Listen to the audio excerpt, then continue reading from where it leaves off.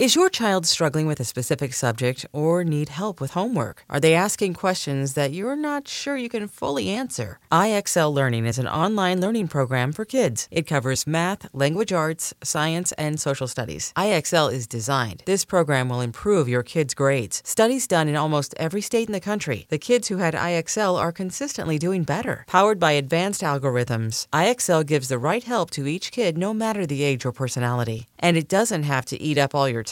One subscription gets you everything for all the kids in your home, pre-K to 12th grade. So don't miss out. 1 in 4 students in the U.S. are learning with IXL. IXL is used in 95 of the top 100 school districts in the U.S. Make an impact on your child's learning. Get IXL now. And listeners can get an exclusive 20% off IXL membership when they sign up today at IXL.com/audio. Visit IXL.com/audio to get the most effective learning program out there at the best price.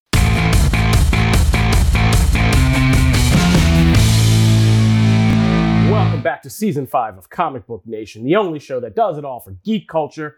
I am your host, Kofi Outlaw, and with me in CB Studios here in sunny Nashville is Mr. Connor Casey. What is up, guys? Apologies for the delays. We're getting hit with technical difficulties left and right. Yes, we are. Yeah, it's been a day already, and it continues to be one. Calling in from his new satellite office in his bold new home, because he left us, but we're not upset about it at all, is Mr. Matthew Aguilar, my co-host of Comic Book Nation. What's up, everybody? And from her home studio, just because she's comfortable, Janelle Wheeler's with us, too.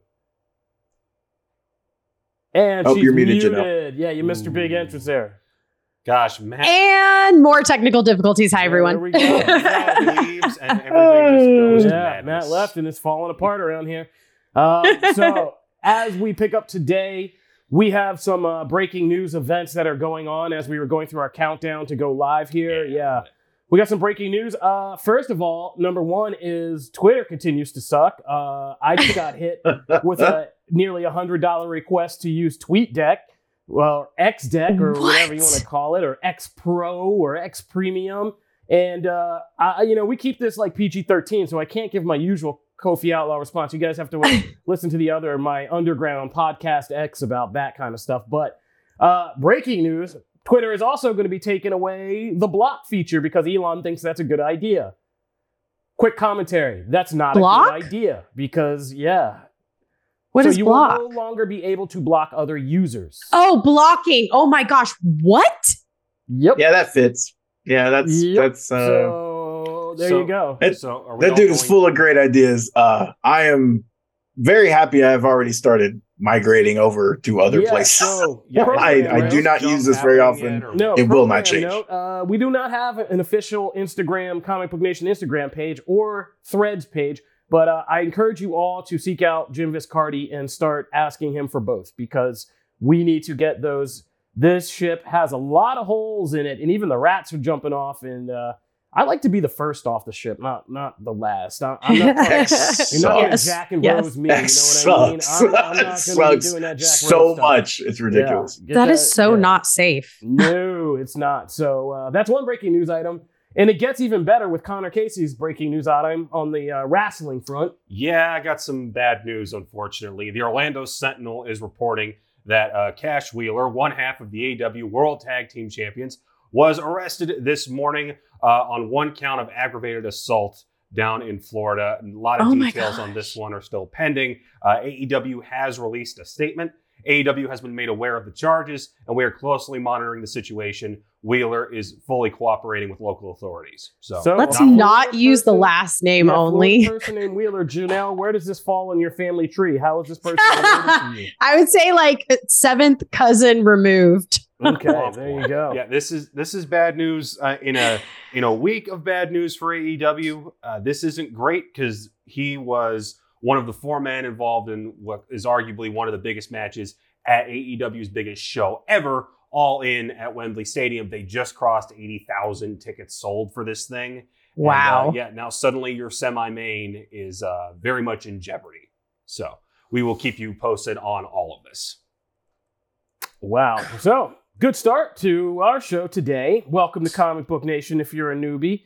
This happens from time to time. We try to hop on here and then things go sideways. But on a more positive note in our regular show, Janelle Wheeler has some at least good news for us. So why don't you hit us with that after this dark little dick we just took? Oh my gosh. Yes. Well, first of all, I appreciate you guys for knowing that anything Barbie related just gets to be in my wheelhouse. It makes me so happy. So thank you for seeing me. So it turns out that Barbie is crushing it. We already knew this. Barbie is doing very, very well. And we're kind of on pins and needles to see if it is going to be the top grossing film of 2023. Right now, it is in second to the Super Mario Brothers movie, which I think is very well deserved. I love both of these films so much. So I honestly don't mind like either one of them being the top grossing. But it is now the top grossing woman directed film, which is really awesome too. And I'm living for this. I'm loving it. And I need to check Slack. Okay, lovely. I think that personally speaking, I feel like Barbie is going to do this, but we will find out after this weekend because Blue Beetle's coming out. And even the movie Strays. So there's going to be a lot of competition. We're going to see how it actually pans out, but this could be the highest grossing film of 2023. And I think that would be absolutely spectacular. What do you guys think about this? I mean, it's already put up some pretty big milestones, like crushing the Dark Knight's domestic run and being like, I think this makes it Warner Brothers' highest grossing domestic film, right? Like, yeah, it is. Yes. You know, move over Batman. Who knew Barbie would take down Batman, right? But good job, girls. I mean, let's be honest. A lot of you ladies out here, Barbie parties making this a cultural touchstone and people going back and seeing it multiple times because of how the movie challenges them. And I mean, this is just good vibes all around. I think it's good for just girls. I think it's good for Greta Gerwig. And it's very good for Margot Robbie, who has, you know, up until now pulled the 3-card Monty trick of like becoming this major starlet, working with like every major director, even getting lots of awards nominations, but never really cracking the box office necessarily. Yeah. Except I think Wolf of Wall Street is still like really up there, but on her own, like never really kind of crushing the box office. And now just, I mean, this is it for her. Like, this is the proof of Margot Robbie doing any and everything. Mm-hmm. Like, she can do the Oscar stuff. She can be an awesome bit player. She can be a starlet who carries things. She's a great character actor. You know, she's just good for her. I mean, I hate, you know, it's been a long struggle for beautiful blonde Australian women to get on top and win very well, but here we are. No, I'm just kidding. Margot Robbie, from everything I've seen and every time I've ever even been in proximity of talking to her, is a great person. So nothing bad to say about her whatsoever. And like I said, this is just good vibes all around. And there's still pink parties happening. When I went to see Blue Beetle last night, there were still, I mean, they're getting fewer and far between, but there are still pink parties happening. And I'm just glad to see women as a whole experience the kind of cultural phenomenon that I, as a black man, got to experience when we had Black Panther, because that was such a good time. And it was such an important kind of proof of what movies can do culturally, that I'm just glad to see like another group kind of feeling that right now. So no hate from here. I'm all good vibes.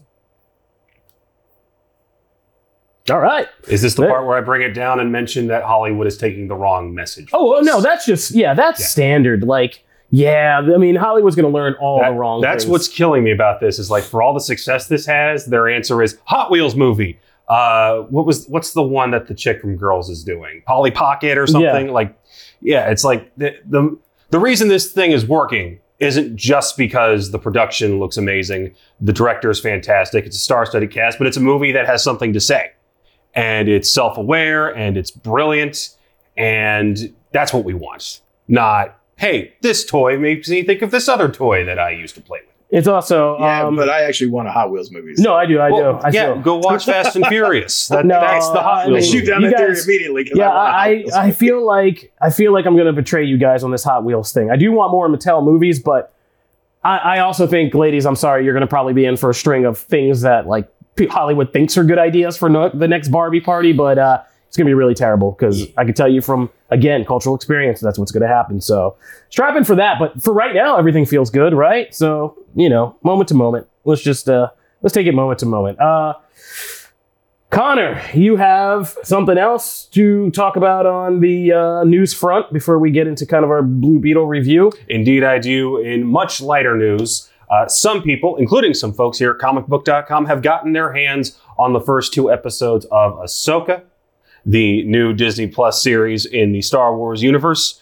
The reaction to this one seems to be a bit all over the place. I'll read some of the quotes just from folks that work here in the office.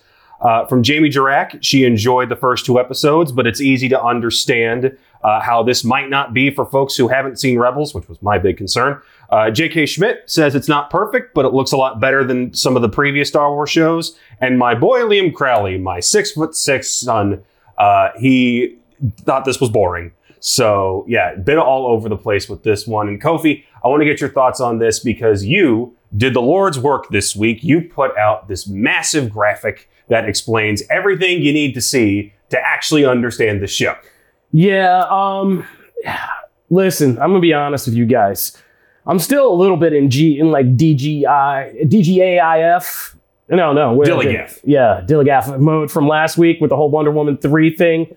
But I'm definitely in that mode about this. I'm not going to speak too much about Ahsoka because I'm going to want to punch a lot of people, because we're going to hit this point with this show where the first thing that's going to happen is there's going to be a whole sector of people, and this has been bothering me about Star Wars. If you listen to this show or any of the shows I do, you know that this is tearing me apart inside, is the kind of selective fandom of Star Wars right now where people are like, okay, I'm going to watch this major show. What?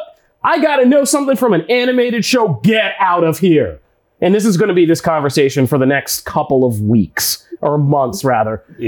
I want to watch this Ahsoka. I don't want to watch this animated show. Well, too bad. This is where we're at now.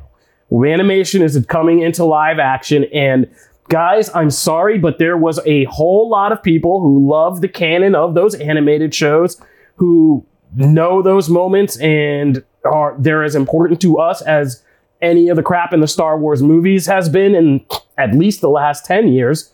Animation was carrying it through those times. And yeah, this is for us. This is for the people who invested in the animated stuff, because as I put together that guide, Ahsoka Tano is a character she's the Broly of Star Wars for all my anime fans. She was never really in the mainstream canonized big things of the franchise, the movies, but she's this fan favorite character who has endured for so long now as an icon, and just this character who has been a favorite of these secondary mediums, books, comics, animated series, things like that she's just as present and popular in the series as any of the major characters.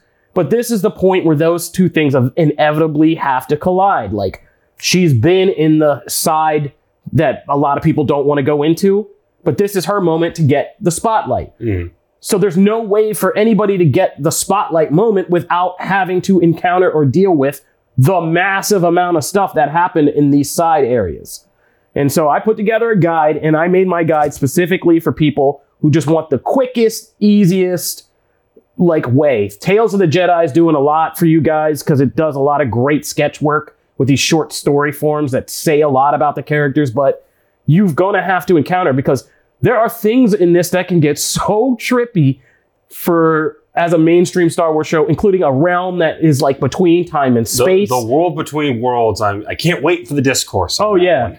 That can Star Wars time travel is a thing that could come up in this. There's a whole lot of Mandalorian stuff tie in with Sabine Wren, who's said to be a major main character in this show. So I even threw stuff in the guide, here, watch this Mandalore stuff about her. It'll even make you understand the Mandalorian a little bit better. But there is no way around this. And so this discourse is going to be supremely annoying, because there are just people who are not going to understand this no matter how many times or how clearly we all say it. But this show is for the Rebels fans, the Clone Wars fans, the people who invested in that. That's who this is for. If you don't want to deal with that, because I feel like the same people who are going to complain about that are going to be the same people who complain that Andor is not Star Wars enough or something like that. It's if you don't like this, there's that over there. You can go see Andor and not see anything and just watch Andor. You don't even need to know about lightsabers or Jedi or all the muckety muck about all the mythology. If you want to stay familiar, go watch Obi-Wan. You know what I mean? Or just stick to the Mandalorian. Or skip Obi-Wan because it wasn't good. I'm just saying, if you want like a familiar thing with a character you know, or go watch Solo for God's sakes and get some appreciation for that. But yeah, this is going to be what it is. I'm still hung up on the Broly thing because Ahsoka was never anything as bad as Bio Broly. That's but I just mean like Broly was so iconic in Dragon Ball before like he finally 3-4 years ago they finally were like, okay, let's make him an actual part of the canonized series. And it's like, yeah, that was a long time coming. People had a lot of complaints about that too. So the show is what it is, and it sounds like, I mean, I love these events because part of this is coming out of a fan event, quote unquote, that was held, and I was ranting on this. I'm not going like some of those other guys who got famous for Star Wars event rants and stuff like that, but I'm just saying, like, yes, there's always a varying degree of Star Wars fandom in the people who go to these what are supposedly fan events, screenings, and things like that. So you're going to see these different reactions, but I think the bottom line, I think we can all make it simple, is this show is for the people who watch the animated stuff, and you're going to have a much harder time with it if you didn't. Luckily, comicbook.com Star Wars has a handy dandy guide made by yours truly that can help you out in this area. The end. Is there anything else we need to add? I think we're good. I think, this is the, I mean, that's pretty much it all, man. Yeah. All right.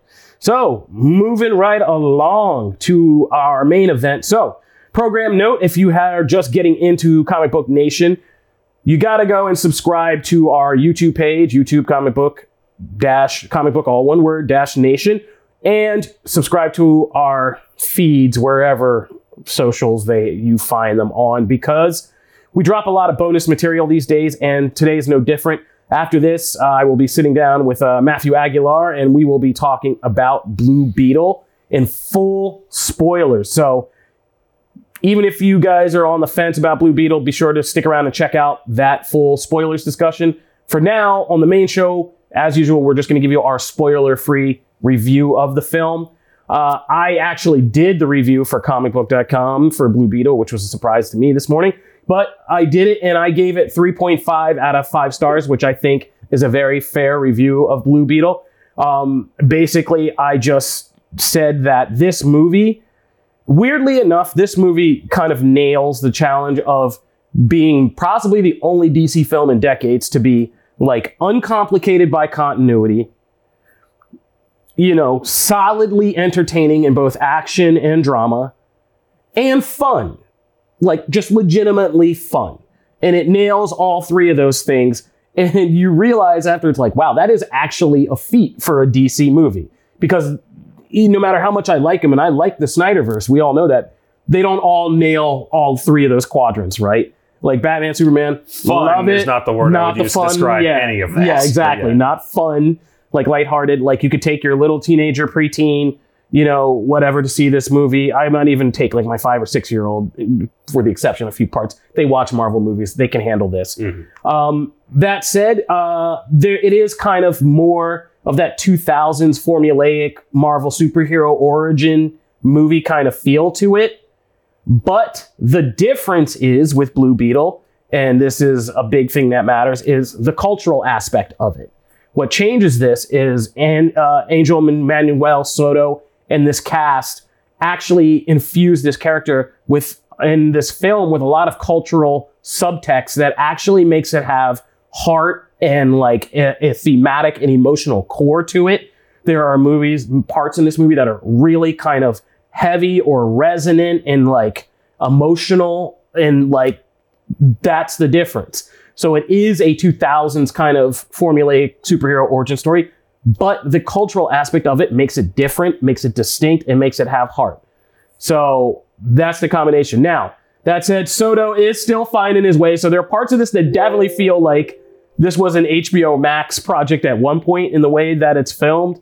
But overall, the effort they put into making the set pieces and spectacle and all of that work for a lot of it. It's just some of the kind of smaller moments in filming and things can get a little hokey sometimes. But I thought it was like good, solidly enjoyable superhero origin tale. And I want to see more Blue Beetle. And I said this right up in the review, like this cast, this version of the character, this actor, Zolo deserves to be in the DCU, like easily. Okay. Like without fail. And I don't think, and this is, I don't think this is a spoiler, but I don't think there's anything in this movie that disqualifies. I think they reworked this movie, so there's nothing that is said or done in this movie that is not easily spinnable into that new franchise. Matt, that's my whole spiel, but we really care what you think about this.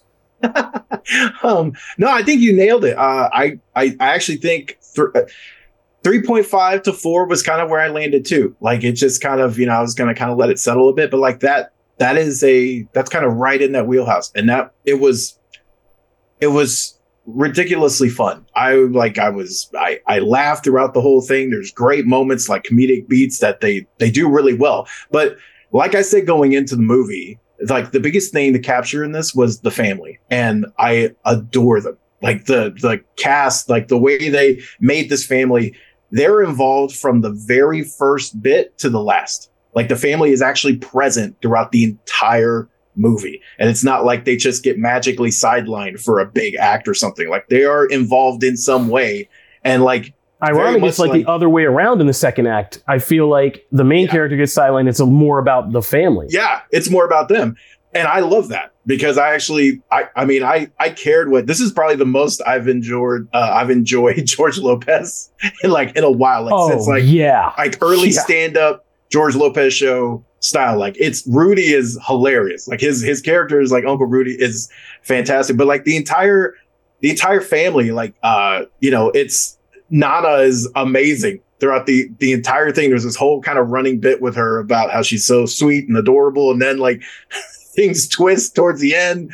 And I don't know, all I saw was my abuelita, right? When I look at her, like there's so many things that there's a lot of Latin touchstones throughout this entire movie. And while a few are, concepts we've seen before when you've watched films or TV about Spanish families, a lot of them are very accurate and a lot of them are very they still resonate. I mean, I lost my mind when at one point, it's not really a spoiler, but at one point they're like trying to wake him up and you see that it's like a cup of Vicks, and I lost my mind because essentially Vicks is a fix-all and every Spanish family for everything. It doesn't matter. So Scarabs, it can take care of everything, right? So there's all these little things that I just adored, and the family really makes it. Jolo is fantastic. He deserves to be in the new DCU, whatever they're calling it. But I hope the rest of the family is also present because that's what the comics do so well. That's why that's why Jaime resonates with people. It's because family is very important in our culture. Like it is. It's just a omnipresent thing. And so it's to see it reflected on screen, to see them have fun with things. I love that some parts, there's a lot of Spanglish in this, obviously, but some parts there's actually there's no captions. It's just very natural. It's very flowing. And if you know. And I love that it just felt like an authentic movie made by people who live it. And so it was super fun. I gotta say, the bug sequence, amazing. My jaw was on the floor with that whole sequence. And parts of it are in the trailers. So it's not a spoiler, but it goes on for a while, and it's awesome to see. If you're a Blue Beetle fan too, even just the Ted Kord stuff and some of that stuff that really with the character and the overall lineage of Blue Beetle, I think you're gonna have a lot of fun. Kofi's right though. There's some 2000s feeling to certain sequences, and oh hey, that could have used a little bit more money. Hey, that could have used a little bit more time. Hey, that was shot a little weird. So there's things like that, and it doesn't recreate the wheel as far as origin stories. But I thought it was really effectively done. And the Kord side of the family too.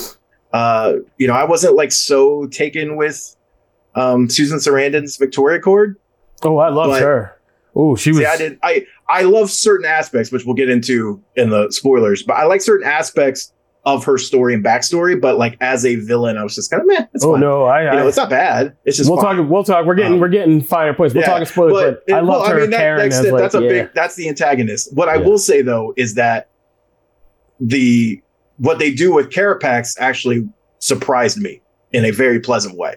So I thought while they didn't nail some things, they would nail others and it would make up for it. So yeah, 3.54 is right on the money. I think it's supremely fun and you should go see it.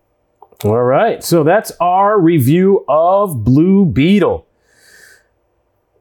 We are going to take a quick break, and when we come back, we have a lot of good stuff to get into. We're going to hop around because we are the show that does it all for geek culture, so we're going to talk about a little bit about what's going on your TV screen. Matt is psyched by one big announcement that fits into his agenda, and we got some wild new comics to talk. So stay tuned to Comic Book Nation for all of that.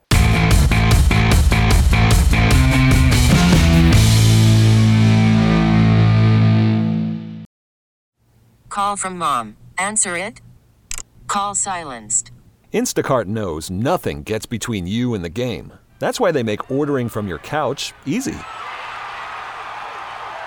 Stock up today and get all your groceries for the week delivered in as fast as 30 minutes without missing a minute of the game. You have 47 new voicemails. Download the app to get free delivery on your first 3 orders while supplies last. Minimum $10 per order. Additional terms apply.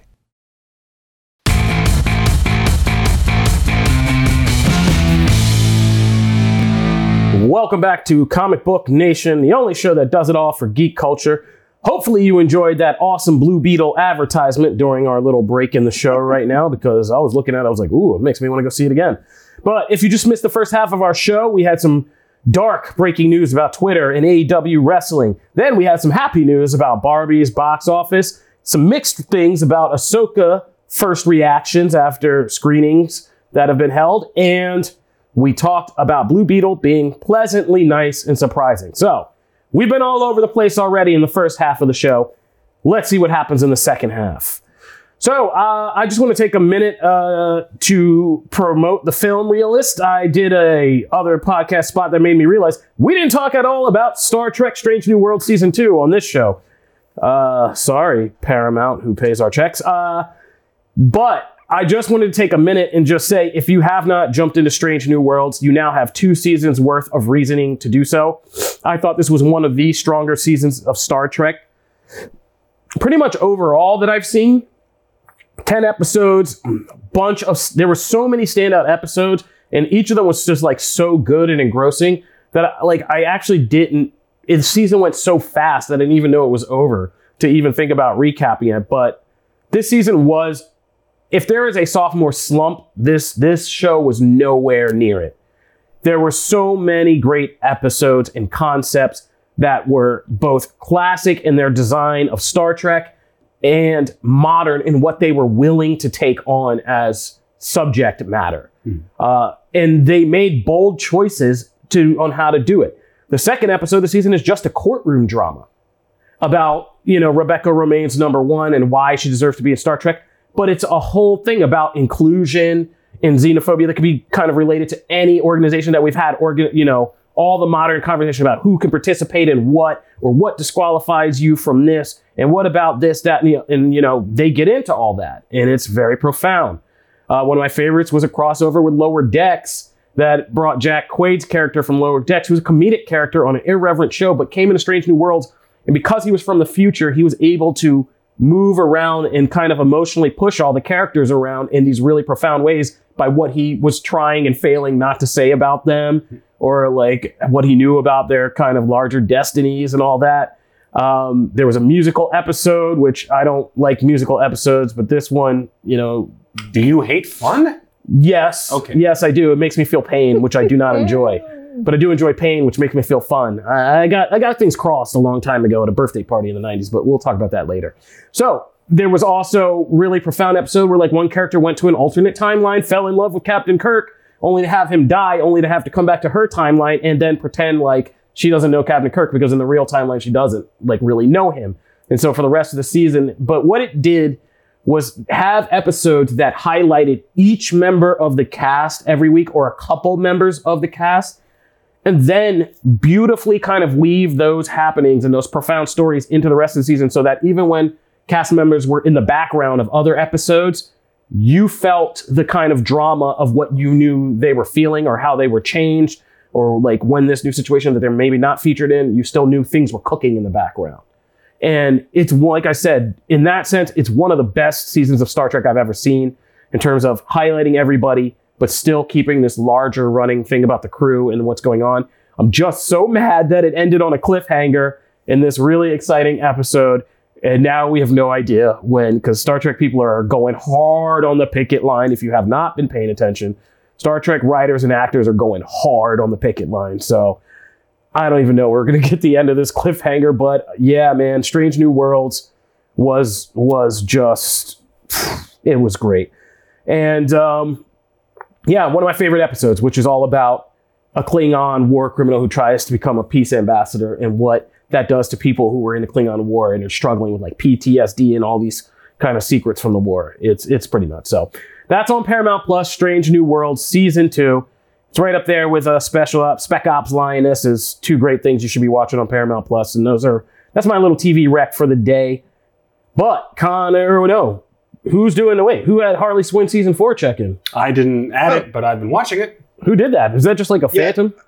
No, Janelle has been keeping up with it. Yeah. I mean, Matt, have you been watching it? Yes. Okay. Yeah. Okay, good. So it's not just me alone. No, we did a thing on the segment on the show. That's why I was so confused. It's like, is this deja vu? Yeah, I did kind of touch on this show and how great it is a couple weeks ago. I think it was just Kofi and I. So I kind of did like a love letter to this season. But I will say that if you haven't checked this out, now is definitely the time. There's a little bit of a cliffhanger going on right now. You're going to see different sides of characters and kind of what they're doing. There's been a big death. And obviously like the Joker is kind of back in the forefront, which I'm really excited about. And yeah, it's just, they're doing such a great job with the show. I always worry that seasons are going to get worse progressively. And this just seems to be getting better and better. Matt, what are you thinking about all of it? No, agree. And I feel like, it's very much like this is an easy show with everything else that's coming out. It's like an easy show to overlook. And it's just one of those that they just keep knocking it out of the park. And I feel like even that occurred last season where there was just so much other stuff going on and like we barely talked about it.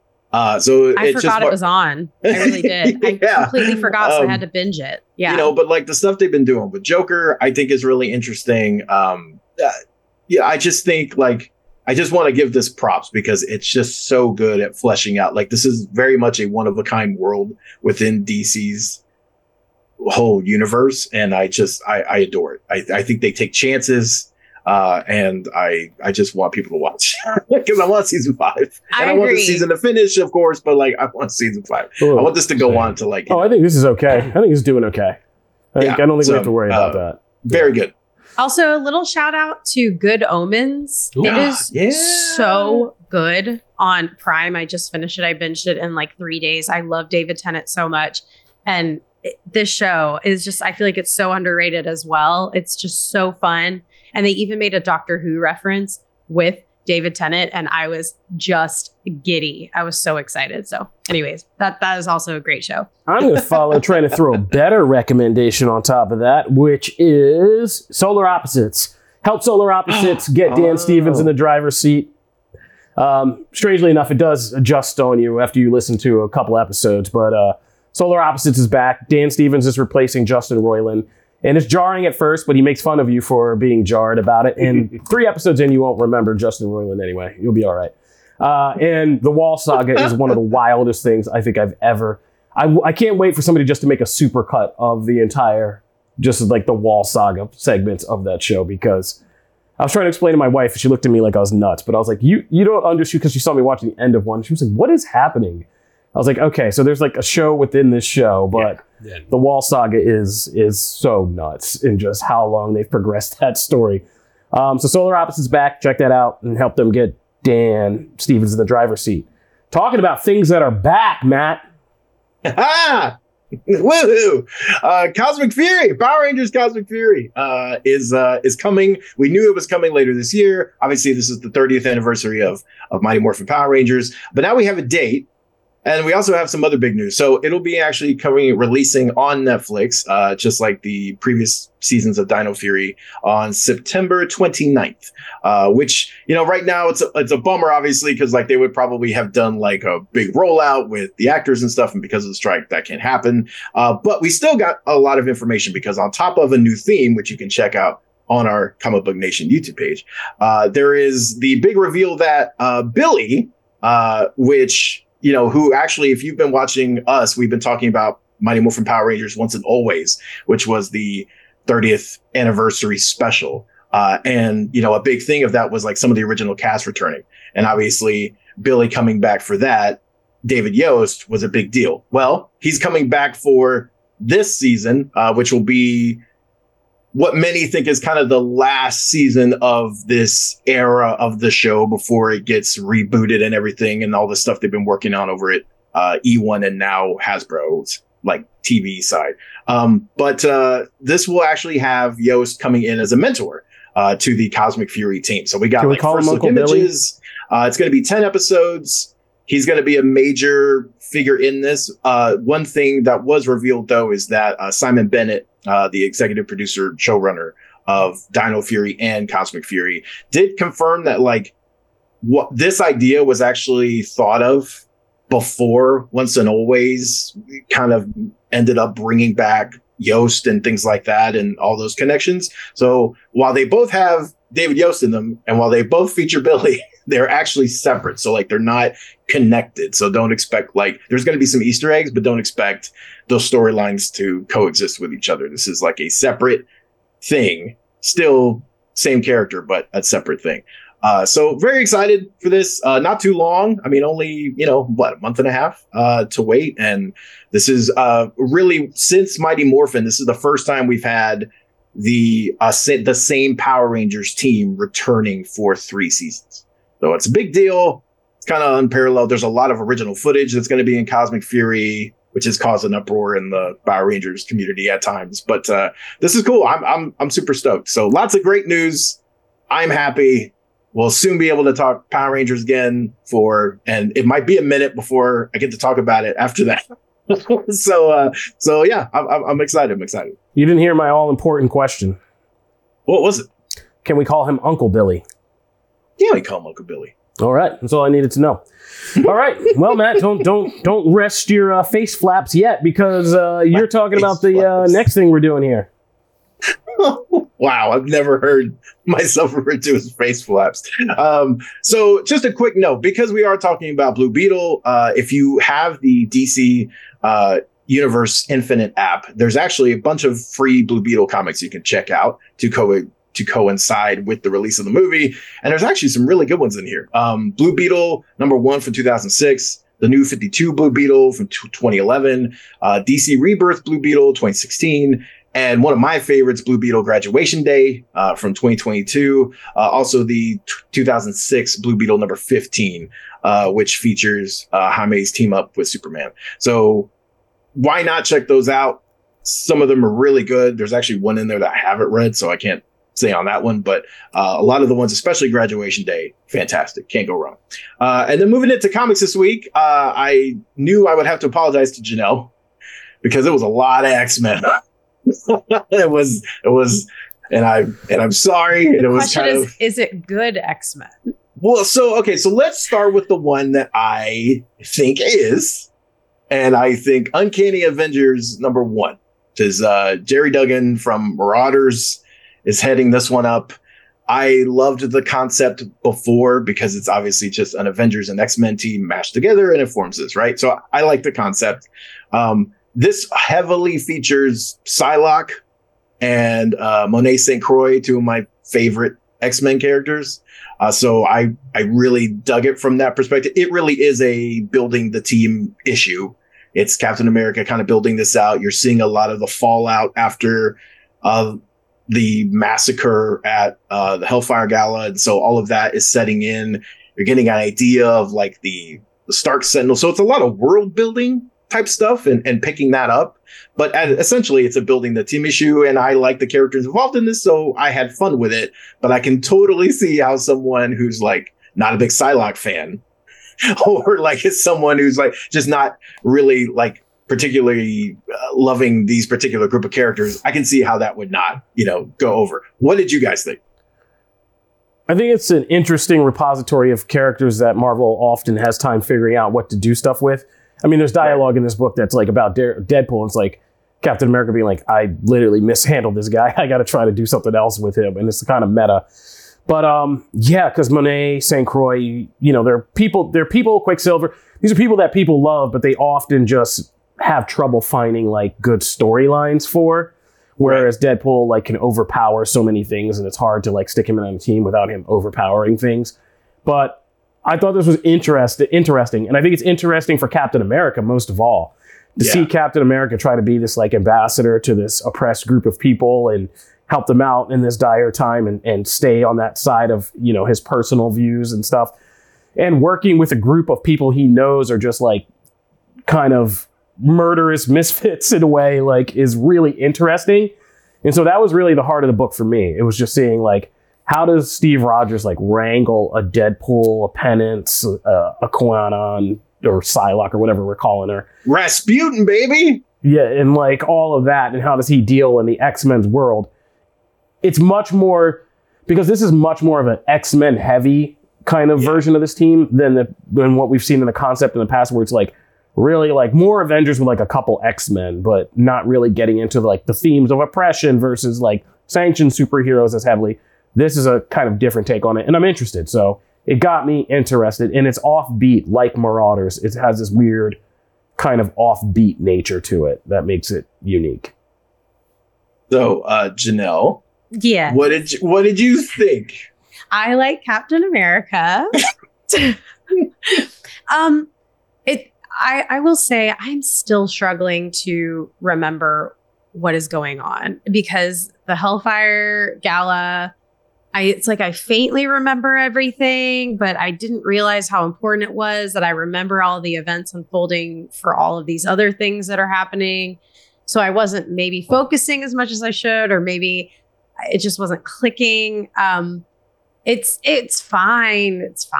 But I truly feel like both of these books are for big fans of all of these characters. Like, I don't feel like you can just be a Captain America fan and read this and feel satisfied. I feel like you have to be a mutant fan.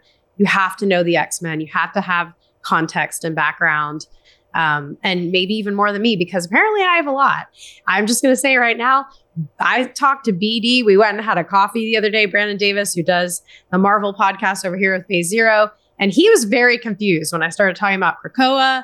I talked about different planets. I was talking about how they can come back from the dead. And he was very confused. As a matter of fact, he said that I'm an expert now with X-Men. And I laughed in his face because I'm clearly not at all. So I'm just trying to imagine someone like him trying to get into this. And it's a little confusing. Yeah, I mean, this is kind of like Ahsoka again. It's like Fall of X this is the end of a major storyline that started in 2019. It's nearly inaccessible if you have not kept up with like, and even if you have, there is a lot happening in a lot of different places. So we were there every step of the way. And there have been times I've been like, wait, what? I got to go back and reread that. Before I move, Connor, did you read either of these? I have not. This week I'm 72 issues into an Invincible run. So I could be ready for season 2. Cool. And so that's been my week. That's good work. That's the Lord's work. So ironically, I thought the first one was going to be the more new reader friendly one. So if that wasn't it, then Dark X-Men #1 was certainly not going to be it. However, this is a Hallmark time, ladies and gentlemen. This is a Hallmark issue. This is an issue everyone needs to pay attention to. Why? Because it has Maggot. Maggot's in this book. Yeah, he's back, baby. I had to message Matt on the side. Sent me a message in Slack and was like celebrating that. I was like, oh my God. Like, yes, Maggot is back and he's in this book and therefore it is great. They hid it from us on the covers too. Yes, no one knew he was going to be in it. He's an Easter egg surprise. Yep. It's amazing. I read this and I don't know who that is. So Maggot is the one. Well, he actually introduces himself and says his name. It's Maggot. You know? I'm so confused. He's a guy with the slugs on his shoulder that rescues the girl. He has a blue face. Don't worry about it. I struggled through this one. Don't worry about that. There's a lot about this one that's inside baseball, so it's all good. Yeah. So yeah, he's one of my favorite mutants. He is a F-list, G-list character, and that's okay. He's let's call him obscure. But this is a very eclectic team. This is also one that it heavily delves into the Goblin Queen and things. So if you're not, super well versed in that, it was a little bit of a, I kind of felt bad after that. I'm like, oh, maybe I shouldn't have put this one on here because it's kind of deep end of the pool. And some of these character pools are, very obscure. I mean, they don't get used a lot, which is part of the appeal of this kind of book. And then there's a new character in the middle of it too. But, I know Janelle didn't love it. Kofi, what did you think of this? Can I just say I preferred this one? Did you? I thought it was the other way around. Well, there was a robot Wolverine, and then there's this very sexy redhead. So whatever this costume is, I'm living for it. This outfit with the tattered, she's hanging out in some Egyptian cotton and burns it off and is in this awesome outfit, just strutting. The art alone got me for this one. I liked it. Interesting. Anybody want to explain Madeline Pryor's origin? Albert, by the way. Yeah. Albert. Oh yeah, Albert. Yeah, you want to explain Madeline Pryor's origin as a Goblin Queen to Janelle? Have her explain it. It's right up there with Cable. I'm like, I don't know what it is, Cable. But it seems cool. Yeah, she's Jean Grey's clone, kind of. Anyway. Oh my God, what? Yeah, it's a whole other thing. That's why she's all connected to Jean Grey when Jean Grey dies. It's a whole other thing. Okay, that's cool though. And she's technically Cable's real mom. Yeah, she's technically Cable's real mom. That's why she was talking about babies and losing stuff. She's Cable's mom and Jean Grey's clone, and the X-Men are weird. Yeah, there's a lot of weird stuff in this. I love them. But she went full Hell Queen, and it was a whole thing. Anyway, now she's screwing Cyclops' brother, which is a whole there's a lot. The X-Men get that's who that is. Okay. Yeah. Okay. So yeah. So what did you think of this issue, Kofi? I thought that it was kind of boring. I like the concept, but it was just kind of boring. I'd seen the preview pages. I had kind of done it, and I thought there was gonna be some big reveal where she's I kept this thing a secret. And it's some knockoff Predator version of Professor X's cerebral helmet. But it was just a setup issue, and it was just a lot of dialogue. And I think it's just one of those cases where when you call something, when you say to me Dark X-Men, I'm coming to that book with all kinds of exciting expectations of what I'm going to find. And this wasn't that. It was just, I'm still trying to figure out what the dark part is. It's just kind of oddball X-Men group together. Yeah. Nobody's done, if I'm thinking does anybody, I feel the other team killed more people more brutally. Oh my God. That surprised me actually. Yeah. I love that they addressed that, by the way. Psylocke straight up murdered people. Yeah. Her and Pennis were just murdering people, and Deadpool's Deadpool. And it's just I feel that team is darker than this one. So I hope they get into it with the darker stuff. I was not thrilled by the cliffhanger. I was oh God, because if we're already sitting here joking about how ridiculous and convoluted Madeline Pryor's whole story is, that cliffhanger is even going to make things just either they have found a way to make it infinitely better, or it's about to get infinitely worse. Because spoiler alert, there's an actual demonic looking Goblin Queen claiming to be the real Goblin Queen. Yeah. So this already person who's not a real person is now not even a real Goblin Queen either. Oh my God. So they're it's a Trace weird. Buster. That's what they are. Because it's the clone of a clone. Yeah, so it's a big hit reference right there for everybody. Yeah, it's getting to be a little wild. So I hope this book comes into focus quickly about what's the dark about it, what is specifically this group of X-Men doing? Because everybody just seems to be replacing the X-Men, which is such a vague concept. I don't know. So 2 okay starts to these books, but I hope they crystallize what is unique about each of them rather quickly. I agree. No, I agree. Although and then real quick to I just want to say Uncanny Avengers had the worst. I mean, that ending of Uncanny Avengers I had to write up with what happens to Captain America is pretty gruesome. Yeah. Well, we can say it. Yeah. Oh yeah, he fights which is still my favorite mystery running right now, is who's in the Captain Krakoa suit, who's been impersonating him to kill U.S. officials and frame mutants, but he fights Captain America hand in hand. And Captain America begins to realize to his horror that whoever's wearing the suit was already superpowered before he put on the suit, which is meant to enhance like a non-powered person. And the dude just grabs Captain America's shield while it's just still like slung around his arm and just twists it around the last panels. Captain America's arm just like breaking into splinters because he gets the shield like twisted around while it's still strapped to his arm. And it's probably one of the most gruesome things I've ever seen happen to Captain America. So that's pretty intense. And it sucks too, because like throughout the entire issue, the shield is doing awesome stuff. I forget who the artist is on the book, but they actually do an amazing job. Oh yeah, of, like showing Cap in action, and I'm like, crap! Now he's gonna have a cast. He's not gonna be able to use it for a minute. Real quick on the Rex. So Something is Killing the Children, number 32, is one of like my favorite issues in the series of the year. It's fantastic. They continually find ways to surprise me, and it's all backstory stuff. There's present stuff too, but like there's a lot of really great information in this one. And Erica Slaughter, I cannot wait to see this brought to TV. I am so excited for that. I hope that happens. The Cold, number 1, which is Kelly Thompson's new series, kicked off its big run with number 1. And then we are big fans of Wonder Girl on Comic Book Nation.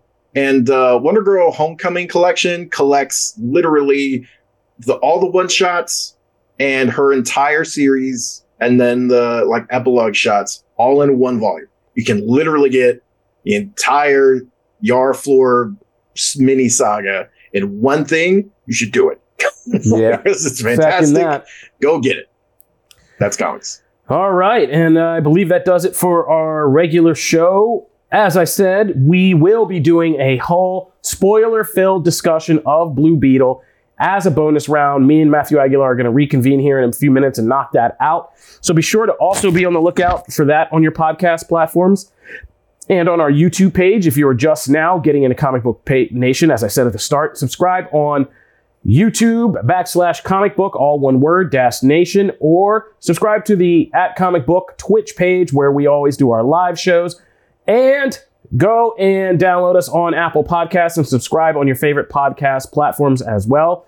If you want to follow us individually while we're still slumming around X, you can find me at Kofi Outlaw. You can find me at Connor Casey CB. You can find me at Matt Aguilar CB. And you can find me at Janelle Wheeler. And we want to thank you guys, as always, for riding with us. It's been a really transformative year of the podcast. I don't think we say that enough. Yeah, this show has been taking on a lot more listeners, a lot more downloads, which means a lot of you have been breaking the first 2 rules of Comic Book Nation. You do not talk about Comic Book Nation. But what's the second rule, Kofi? You do not talk about Comic Book Nation. Third rule, if it is your first time on Comic Book Nation, you must subscribe. To fight. Oh, that's better. I like yours better. All right, but in all seriousness, thank you guys for riding with us. We love doing this, and we love talking about all things geek culture, and we appreciate all of our fans. You know who you are. We'll shout you out some other time. Time is getting long. I got to get out of here. This is Comic Book Nation. Peace.